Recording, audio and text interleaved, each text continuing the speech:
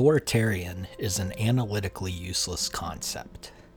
It's just an inflammatory label used to shut down debate. Okay, so guess the term.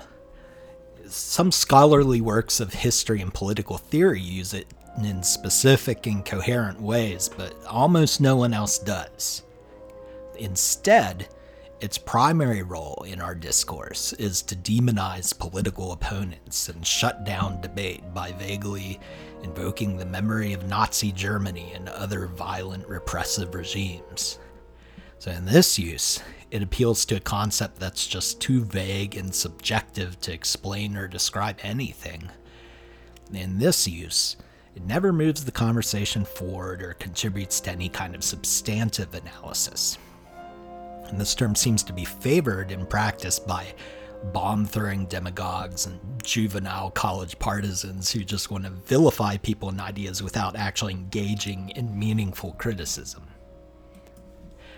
If the word that comes to mind here is fascist, then you've undoubtedly heard a Republican talk at some point in the last 6 years, because delegitimizing this term has been a major project on the right since at least 2015.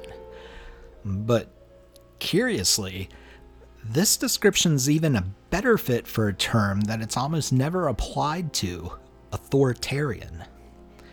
As with fascist, there is indeed a kind of relatively obscure literature that defines the term authoritarian in ways that are specific and rigorous enough to be useful. But if fascism, in its technical definition, is an endangered species in our discourse, meaningful use of authoritarian is virtually extinct. As we usually encounter in the discourse, authoritarian is just analytically useless. It brings to mind these images of Nazis barking orders and Big Brother propagandizing on the big screen. And these comparisons are going to understandably trigger a fight or flight reflex in decent people. But it gives us no real way to evaluate whether these comparisons are fair or reasonable. Understood literally, any imaginable form of authority, sensible or unreasonable, beneficial or malevolent, legitimate or illegitimate, trivial or expansive, they can all be related to history's greatest monsters insofar as both are authoritarian. So let's consider another point in common with fascism and authoritarian. Both of them suffer less from a lack of definition than from a kind of surplus of definitions, as there are almost as many authoritarianisms as there are political traditions. And that means that even though they use the same term, they're often describing very different and often incompatible ideas. Now let's look at some of them. First, you have the Frankfurt School, right? They use authoritarian to describe a certain kind of personality, or really a kind of psychological complex. Its political and cultural expressions are often quite unpredictable and even innocuous. So interest in astrology, for example, is authoritarian according to the Frankfurt School, and it can be directly related with the rise of early 20th century fascism. In fact, the Frankfurt School occasionally uses the terms authoritarian and fascist interchangeably. And that brings us to a kind of broader tendency. So, second example here, particularly in the immediate aftermath of the Holocaust, you get this whole genre of writers like not just the Frankfurt School, but Arendt and Orwell, who set out to explain the horrors of early 20th century fascism as a problem of a certain kind of authority that has certain kinds of powers and features. So, in What is Authority, for example, Arendt objects to the liberal confusion of authority with tyranny and of legitimate power with violence, she writes. But she then insists that she doesn't have in mind, quote, authority in general, but rather a very specific form, end quote. And you read what she's getting at here, and it's plain that she has in mind these early 20th century problems of fascist regimes that she's still grappling with. So Arendt says that she's not talking about authority in general, but the anarchist tradition, of course, makes that its central concern. So here's a third example. Though even among anarchists, the takes are notoriously diverse, right? So Noam Chomsky, for example, he insists that there are cases where authority can be justified, and he even specifically argues that, quote, the state provides devices to constrain the much more dangerous forces of private power, end quote. Proudhon, he writes that authority, government, power, state, these words all denote the same thing. There will be no liberty till in the political catechism the renunciation of authority shall have replaced faith in authority.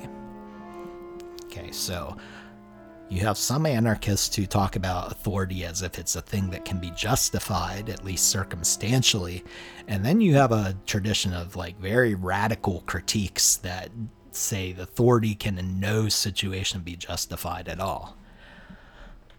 So now finally here's a fourth example. Let's contrast with Chomsky. You have these libertarians and objectivists who argue that private power shouldn't be understood as any kind of authority at all. That capitalism is in fact a direct expression of liberty. It's people voluntarily associating with each other, right? Authoritarianism, according to them, should be exclusively understood as a problem of state power, particularly when it imposes itself on capitalism. So I've talked about four different sort of concepts of authoritarianism here, and there's no real through line in any of them. Or, if there is, it's utterly trivial. It's just sort of talking about cartoonishly evil, uncontroversially tyrannical regimes like, again, Hitler's, or these dystopian sci-fi fictional regimes. They don't have anything in common, but it's revealing, I think, that in conversations about authoritarianism, you rarely see any effort at all to establish a shared intellectual framework about what authoritarianism is, to build any kind of consensus. In fact, people rarely even clarify what framework they're operating in. So, for example, when the objectivist casually refers to taxes as authoritarian, this isn't a real attempt to communicate some underlying analysis that one can accept or reject. It's not any different from when an objectivist refers to taxes as fascists, which they also do sometimes. Both of these are much better understood as just kind of rhetorical exercises in guilt by association with these repressive regimes, right? But even when it comes from perspectives other than objectivism or libertarianism, authoritarian usually suffers from the same kind of general problem. Disagreements about whether something is authoritarian usually express a conflict between different political perspectives that underlies this argument. But instead of talking about those perspectives directly and sort of working out the points of disagreement, or maybe even resolving them into some kind of agreement, the speaker just assumes them, or assumes one particular framework, his political, his ideological framework, in the way that he uses authoritarian, and then he just expects his critics to accept it. So one final sort of point I want to make about this term authoritarian. Within capitalism, it seems to play a special role. So since it vaguely gestures towards some kind of abstract, in general problem that can afflict both public and private power, it seems in that sense ideologically neutral. It exists outside these petty dogmatisms of capitalism and socialism alike.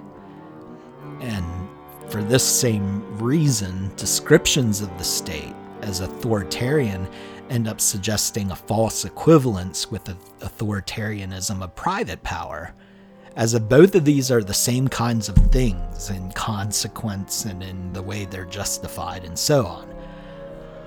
So look at contemporary debates about COVID vaccination requirements, for example. And, they routinely suggest that a mandate imposed by the state is authoritarian in the same sense as a requirement imposed by a private employer.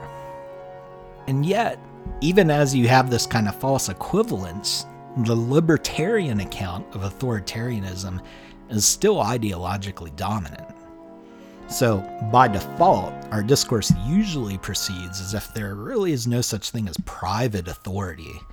Within capitalism, everyone's associating voluntarily, and you can move on to a new job or advance to a higher position or find another business to patronize at your leisure. So you aren't really subject to anybody's authority, not even your boss's. And to the extent that authoritarianism has infected the private sector, this is always sort of understood as a problem of state authority insofar as it's acknowledged at all. So, this dystopian menace of employers demanding vaccinations that you see a lot of people talking about now, they really only started talking about it, and it really only started making headlines once you had Joe Biden talking about the possibility that the government would require employers to do this. So before then, when you had employers requiring their employees in some cases to get vaccinated or to do other similar things like wear masks or whatever, you didn't have this uproar about the tyranny of workers being forced to do things they don't want to do or getting fired if they don't. In any case, I think there are always much more rigorous and productive ways to talk about these kinds of problems. So, when we're talking about the private sector, for example, we can get all kinds of insight into the power dynamics going on and the roles of various actors within a system of authority if we specifically talk about capitalism. So if you have a problem with employer vaccination requirements, you can talk about how this is really just what happens when workers do not control the means of production and have to bow to the will of some rich capitalist who does. When we're talking about the state and authoritarianism in the state, we can talk specifically about whether and how state authority is diverging from a democratic mandate, or we can talk about whether some right to not be vaccinated, or say a right to free speech or whatever, should outweigh theories of what the common good would be. None of these conversations have to resort to this vague rhetoric about authoritarianism, as if it really explains anything. In fact, I think that when you see that term emerge, it's often a good sign that these substantive conversations that you could have are being avoided in favor of this hyperbolic demonizing attack on the state.